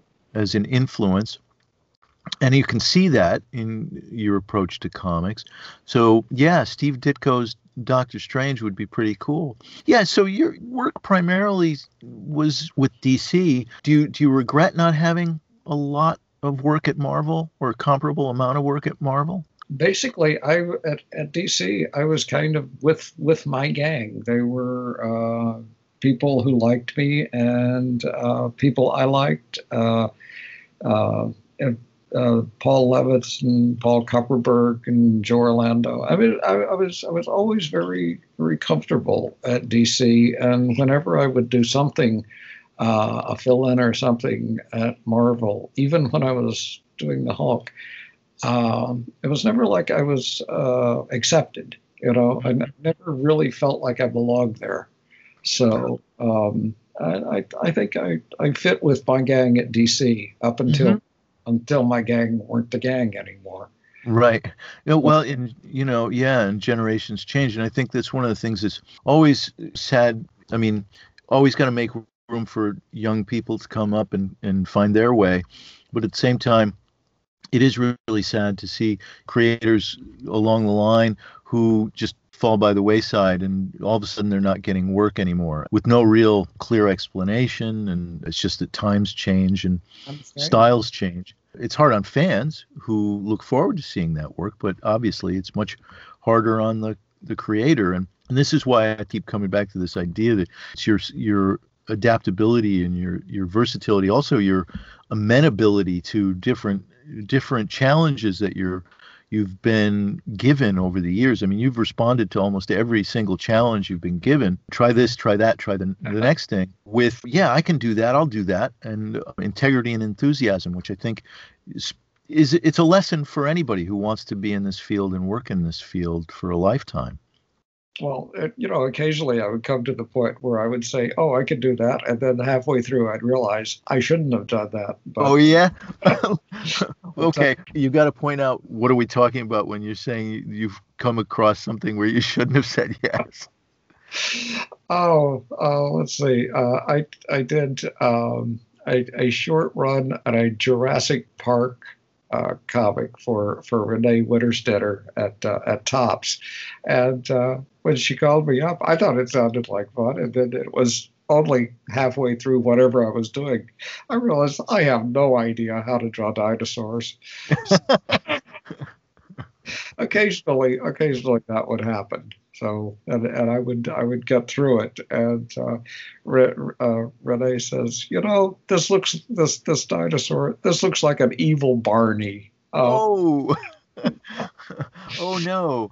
Obviously you did some research, right? And went looking for every, was this it at was top, it was before the internet. it was So pre-Google. Yeah.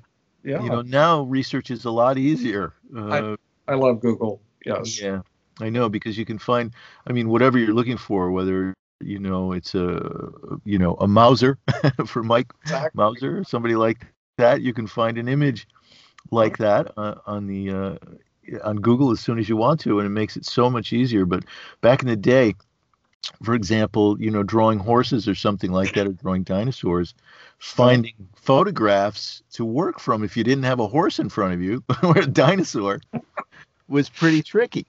It was, yes. I mean, on Tracy, one of the things I like is we'll have sequences with old cars,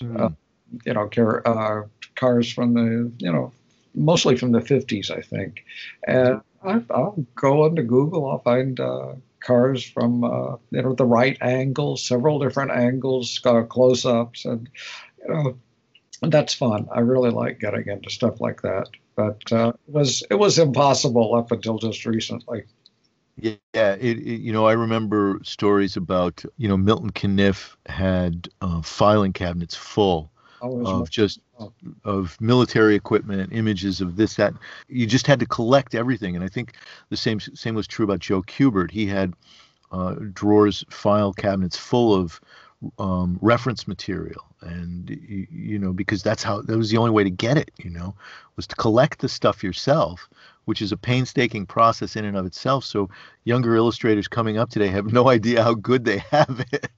I actually, in the basement, I have a file cabinet full of clippings from newspapers and magazines of pictures I thought I might at some point need for reference.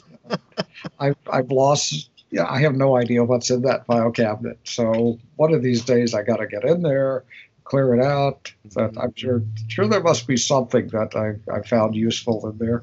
Oh, sure. Yeah, I know. I think anybody who had a career in drawing or something of that, I had my own collection of reference material. I used to, whatever project I was working on, I'd go out and I'd buy books that were like catalogs of military equipment or something like that for whatever thing I was doing. And, fortunately now we don't have to do that anymore. But boy, oh boy, that was tricky. I think I might use this photograph someday. Yeah, I have lots of books with costumes and airplanes. I have nice books on that. Well, yeah, because costume design is a big part of, we don't talk about that much, but particularly for superheroes, costume design is a huge part of what you have to do. Yeah, that's one of the things you have to be able to do. You got instructions on what a character looks like, and figure out what they wear. And, yeah. That strikes me as we're talking about that. If you were to talk to a young cartoonist now and to say, these are the skills you need to get along in this business for 50 years, what would you say to them? First thing, always have your own lawyer. Okay, great. And beyond that, story drawing, storytelling, and figure drawing. Those are the basics, and then work out from there. We're a good foundation. But yeah. Make sure you have a good lawyer. Right. For those contracts. In the years you've worked, has anybody ever given you cause to reach out for legal representation or action? I mean, have you ever had to sue anybody to get paid? Actually, certainly threatened, but not going to get into any details there. But yeah, it's something that comes up. Yeah, so it's that's good information for a younger cartoonist to consider. Is you have to have somebody who knows the ropes in terms of, because it's business and artists aren't business people. Yeah, and I don't know how much I don't know how much people have apprentices or assistants anymore, but stuff like that. Just knowing what you're doing, being around other people that are doing the business is an important thing. Well, that's great, because it brings me back to Gil Kane for a moment, because I did want to ask you a little bit about your experience with him as an assistant, if that's what you would categorize yourself as. Working with Gil Kane, what were some of the lessons you learned, and what was he like as a person? Because he's again one of those figures from the golden age through the silver age of comics who looms large, in the history of comics. So what did you pick up from working as an assistant with Gil Kane? Well, I think much of my dealings with Gil can be covered by saying that he died owing me money. Okay. Not the only one. But Yeah. yeah, and Gil had some. There were some bad stories about Gil and walking off with other people's stuff and things like that. But Okay. I would say my dealings with Gil were pretty positive, and I did learn a lot about storytelling. Just getting down, seeing how Gil broke the page down, and how he would set up his figures in space. And yeah, I think I learned a lot from Gil. And as long as I took him in the right attitude, it was good. Yeah.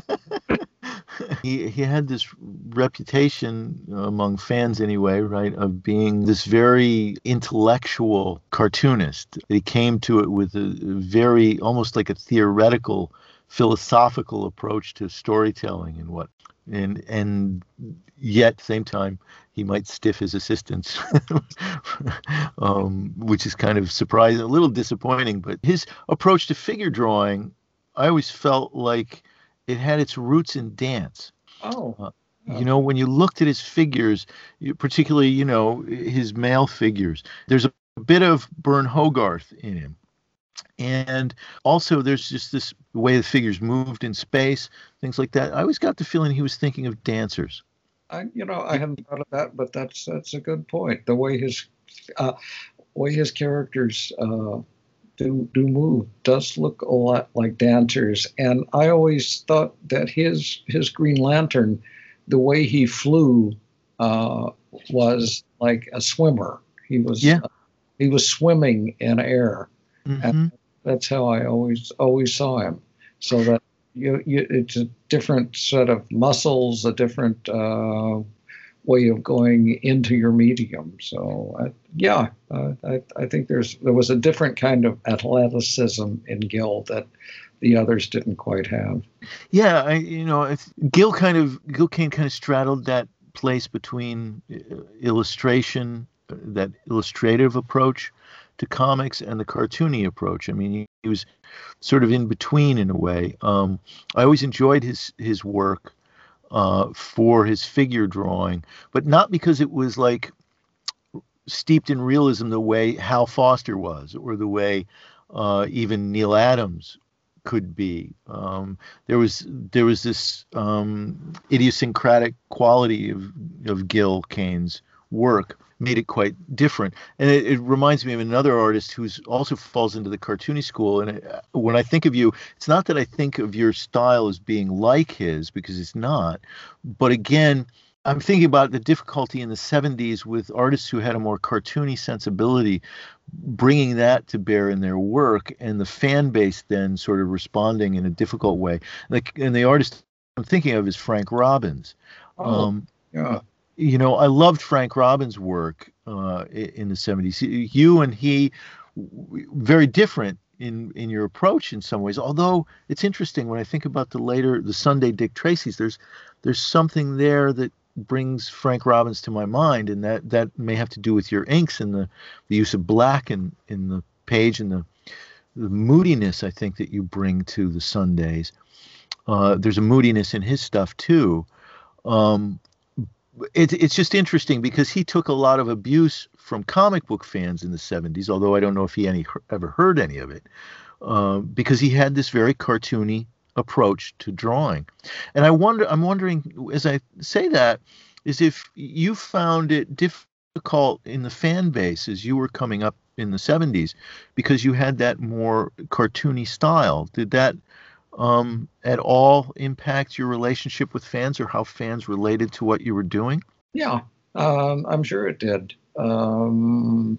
Unfortunately, there were always E-Man fans around to take up back.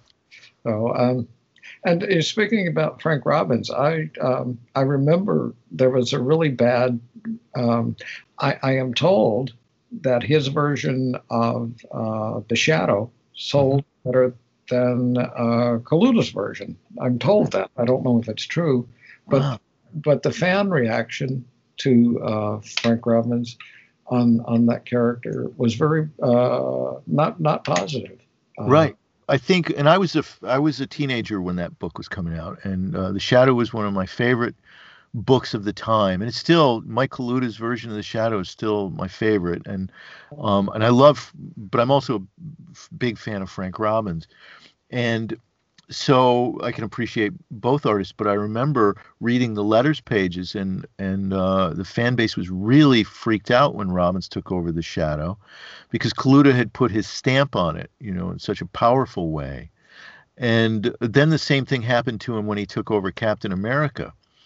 And yet those Captain America stories that Frank Robbins did are among my favorite ever of that book. And I just wondered, because now Frank Robbins speaking of artists who had a weird way with, dealing with anatomy and figures moving, like Gil Kane had his own way of approaching anatomy and figures moving in space. Robbins had, a very idiosyncratic way of dealing with the figure. Your figures are more naturalistic, I think, than Frank Robbins's were. And so maybe it was easier for fans to accept you as you were coming up in the 70s than Frank Robbins. Maybe that was something, I don't know. But I just always found it interesting that there was like this mindset then that was so focused on, realism, or what we thought was realism in comics. What we thought, what the fans thought was realism. Yeah. Because Neal Adams is as stylized as anybody, but there's this kind of verisimilitude to the work that you kind of look at it and you think, heavy shadows and volumetric and multiple, interesting perspectives and things. And so that was something new at the time. And I think we associated that with realism. As time goes on, you kind of look back and you see that's just as, stylized as anything else, really. But, it was an odd period, I think, where the fans were really focused on that one style. And you kind of see it played out today.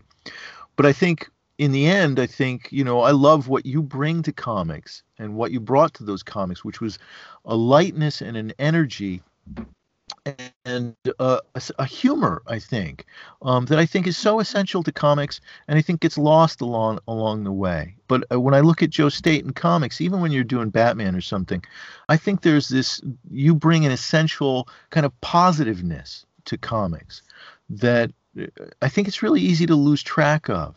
And I think was really important during the entire 50 years that you've been working. I think it's really important to have a Joe Staton there who is bringing that kind of positive, optimistic, lighthearted, if you will, approach to comics, so that we don't forget that comics have this potentiality to be, they have the potentiality to be serious and dark, but there's also this kind of liveliness and this wonderful effervescence that they bring with them. And I think you bring that to your work and have brought that to your work for as long as you've been in the business. Thank you.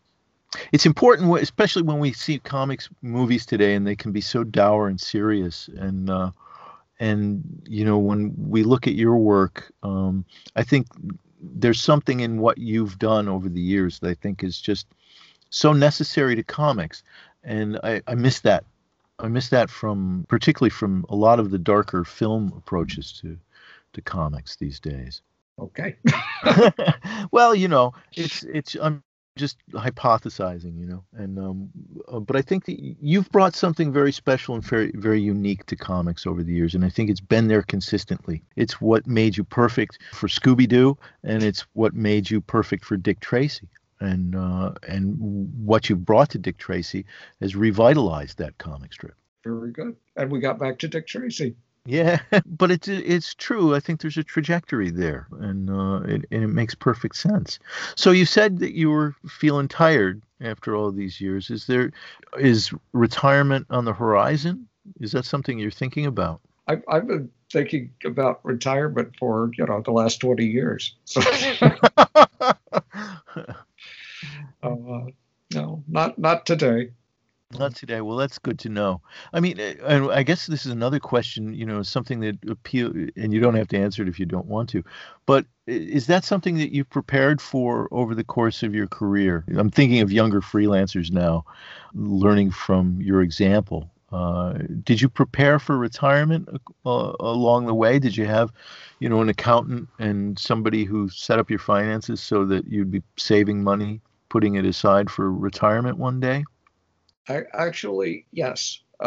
We fell in with a very good financial advisor around the time of the first Batman movie. Uh-huh. And that was a time where there were all kinds of Batman property to do, and I did a bunch of Batman uh, graphic novels, and anything with Batman on it, there were royalties, and so if you even with the ups and downs of finance, that if things are kind of invested properly, you can survive pretty well. So we're in pretty good shape. And Well, that's yeah. So thanks to Batman way back when and a little good advice, I think it's a good idea. Yeah, it's good to know. I mean, it's something that, I think younger artists, younger freelancers need to be aware of too, is that you have to plan for the future. And if you're ever going to find a way to retire, as you're talking about, although I hope that's a long way off in the distance, Joe, because I'm enjoying, I think that Dick Tracy has just gotten better and better, particularly in terms of the art. I just love what you're doing. I think it really has brought something special to Dick Tracy, and I think the fans have responded to it as well. And that strikes me too. When you're I mean, obviously now conventions aren't happening. When you've been at conventions over the last 10 years, how many of your fans are coming to you to talk about Dick Tracy versus comic book work? It's probably, I guess, about a third come to me about Tracy. And the rest, it's weird. I've been through so many incarnations that I have, little kids who are Scooby fans who want to talk Scooby or get a drawing of Scooby. I have people who look like they were around for the first incarnation of the JSA in the 40s and who are, just JSA fans and Green Lantern. I don't know. I've been through so many ups and downs and so many different versions of myself that I have fans turning up in all ages and all possibilities. That a lot of them are actually Tracy fans, and a lot of them remember the Chester Gould stuff very well, and some are just glad to see what we're doing now.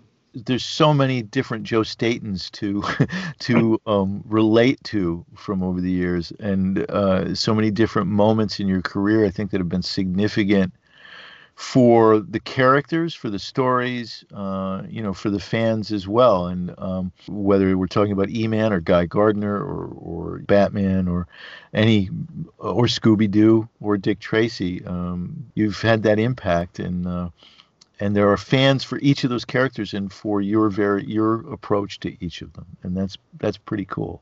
Before we go, I just want to say thank you from a personal perspective for contributing to our little newspaper project 10 years ago, which was called Pood, and it was a newspaper anthology of comics artists who each got a big Sunday page to play with, and that was fun. That big page. Oh man, it's such a joy. I pulled it out again this morning just to look at it again.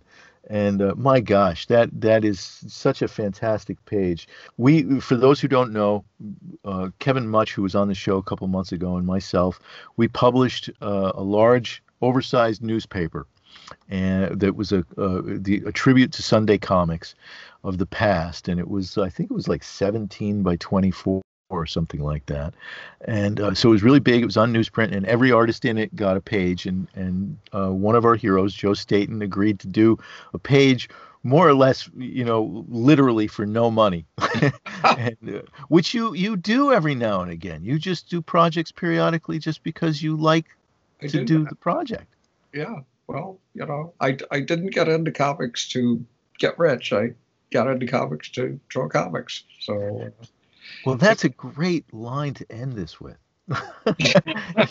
You know, I mean, really, that sums it up. You know, you didn't get in the business to. I love that line. I think it's so true, and we were so thankful because both Kevin and myself are big fans and have always been big fans of.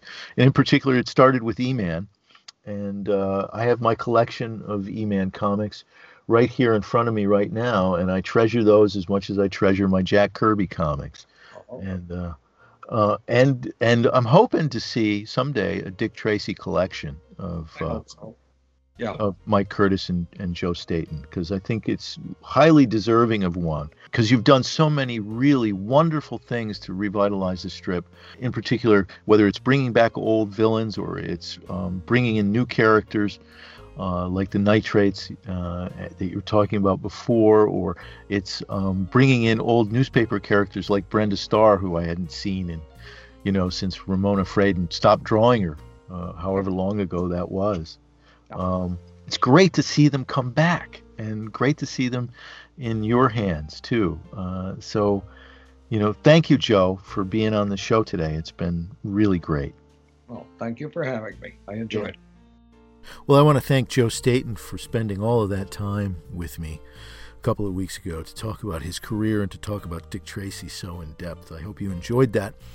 There's a lot of stuff to go over in the course of 50 years, and I hope, at some other point, we'll try to get to it all, I suppose.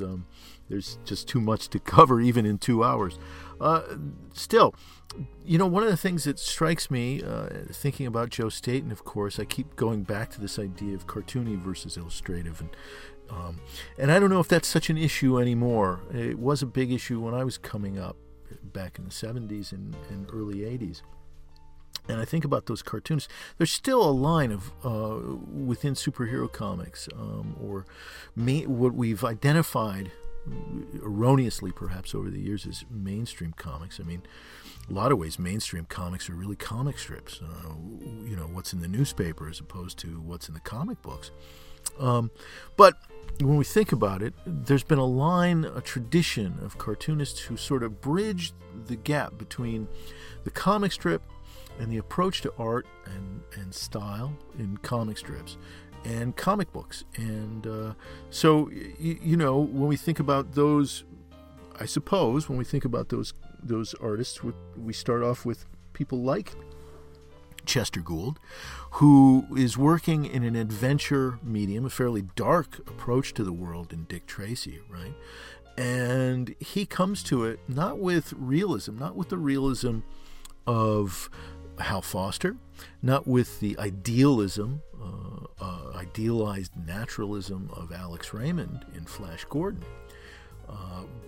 but you have instead this very stylized, extreme kind of expressionist, cartoonist approach to Dick Tracy, which suited the material so well. The darkness of Tracy's world, really, which is very much black and white, very much, good guys, bad guys. There's, no ambiguities in terms of who, what justice is and what villainy is. And he uses all the skills of cartooning to illustrate that in the most extreme and overt ways possible, and always to, up through the 1950s, certainly to great impact. I mean, some of the villains have stuck in our heads, ever since they were created. Flat Top and Prune Face and Mumbles and Shaky and all of those characters, all of them, BB Eyes. It's extraordinary what he was capable of accomplishing. And then you see, the distinction, of course. Tracy's world is a very extreme world. And so it's not like the world of Prince Valiant, which really, if you go back and read it, is romanticized, but it's also infused with certain kind of verisimilitude, a certain kind of naturalism, both in the illustration and in the approach to storytelling, which is at a certain pace, a kind of slow, steady pace, and an interest in detail and period detail. As romantic and fantasy-oriented as it is, but still, it's got like one foot in some some kind of reality, you know, at least in terms of his interest in illustration and architecture and details, armor, clothing, horses, things of that nature. But as we move from comic strips, you know, of course, the father, I suppose, of the adventure strip is Roy Crane. And Roy Crane, particularly in Wash Tubbs and Captain Easy, created a style of illustration that was highly, you know, cartoon-driven. I guess in some ways that's the beginning of it. And then it follows, you know, that line follows from Captain Easy through Dick Tracy, and then Smilin' Jack and things like that, but also and then into the work of people like Jack Cole in Plastic Man. And Jack Cole came from, you know, the Eisner-Iger studio. He had that big imprint of Will Eisner on his work, and Will Eisner too played within the sandbox of the cartoony field, and that leads us to people like Frank Robbins, who bridged comic strips and comic books, going from Johnny Hazard and into comic books later on, as I suppose Johnny Hazard's newspapers shrank in the 1970s, as those kinds of adventure strips, military strips sort of fell out of favor. Interesting to think that Johnny Hazard, done by Frank Robbins was in the Milton Caniff school, and if Milton Caniff was drawing comic books in the 60s and 70s, I think there would have been this idea that, you know, Caniff was cartoony. But it's kind of funny to think of that, because the detail in Caniff's work, you know, was always so steeped in reality, you know, so well researched, and so it's kind of funny to think of that his style towards figuration and maybe towards facial features and things like that might have been seen, you know, as of the more cartoony school in the 1970s, in particular, when styles like Neil Adams was you know, prevalent, and he was kind of the ideal. In the 1980s, Alex Ross, and 80s and 90s, Alex Ross in mainstream comics. Of course, comic strip styles, cartoony styles have always found a home in the world of alternative comics, and that's always been part of the vocabulary there. You don't start to see mainstream comics at the big two companies, DC and Marvel, really expanding into that territory maybe until the late 80s and 90s, when animation seemed to have a reciprocal impact. Anyway, I digress. I just think it's kind of interesting to trace the trajectory of it and think about it a little, because that's the world of comics that really interests me. That interests, you know, the world of exaggeration. You see that in Jack Kirby's work, of course. You know, Jack Kirby's perhaps the greatest exemplar, and how could I not mention Kirby? Because he's one of those big guys in my life too. Kirby's work was always, you know, but in the 70s there was always this, you'd see in the letters pages, you know, what about those knuckles that had Kirby's hands?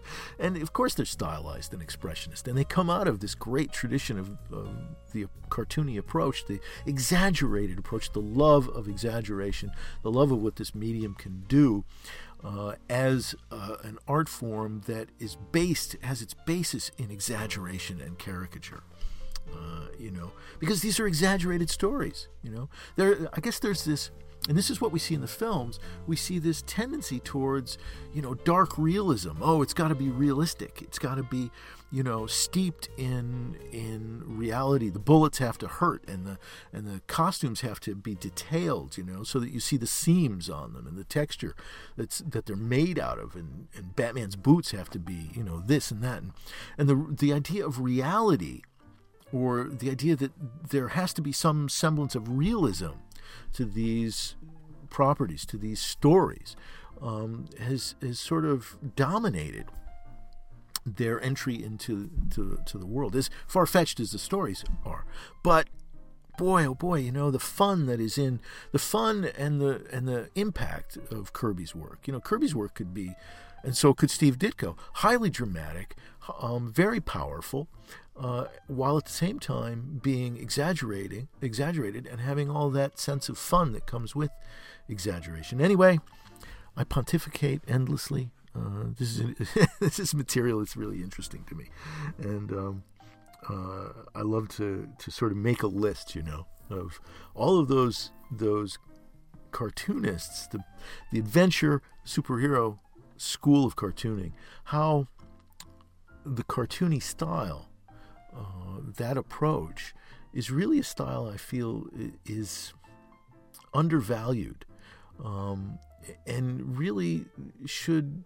I don't think it should be subservient to the kind of highly stylized realistic approach, if you want to call it realism, where every muscle is detailed and there's cross-hatching all over the place, and volumetric rendering is such a huge part of the illustration. I prefer something that's got its roots more in the comic strip. That's my predilection, and I'm sticking to it. So, okay, I've gone on long enough, but anyway, Joe Staton is a great exemplar of that, as well as many other things, and I wouldn't just limit him, but God forbid, but he's one of the great exemplars, and he's carried that tradition forward, and I thank him for that. I've always enjoyed his work for that. And I hope you enjoyed this interview, and I hope you're around next time, wherever you're listening, on Apple Podcasts, Spotify, Pandora, or wherever else. Thanks for being a part of the show. I hope you'll come back. Look forward to more conversations with cartoonists. And once again, thanks for listening.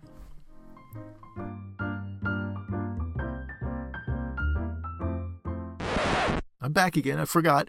You got to follow me on Instagram at GroganJeff, GroganGeoff. Or if you want to follow my comics, follow me at Spiking the Lens or at Green Screen Comic. Okay, and great. Yeah. Bye for now.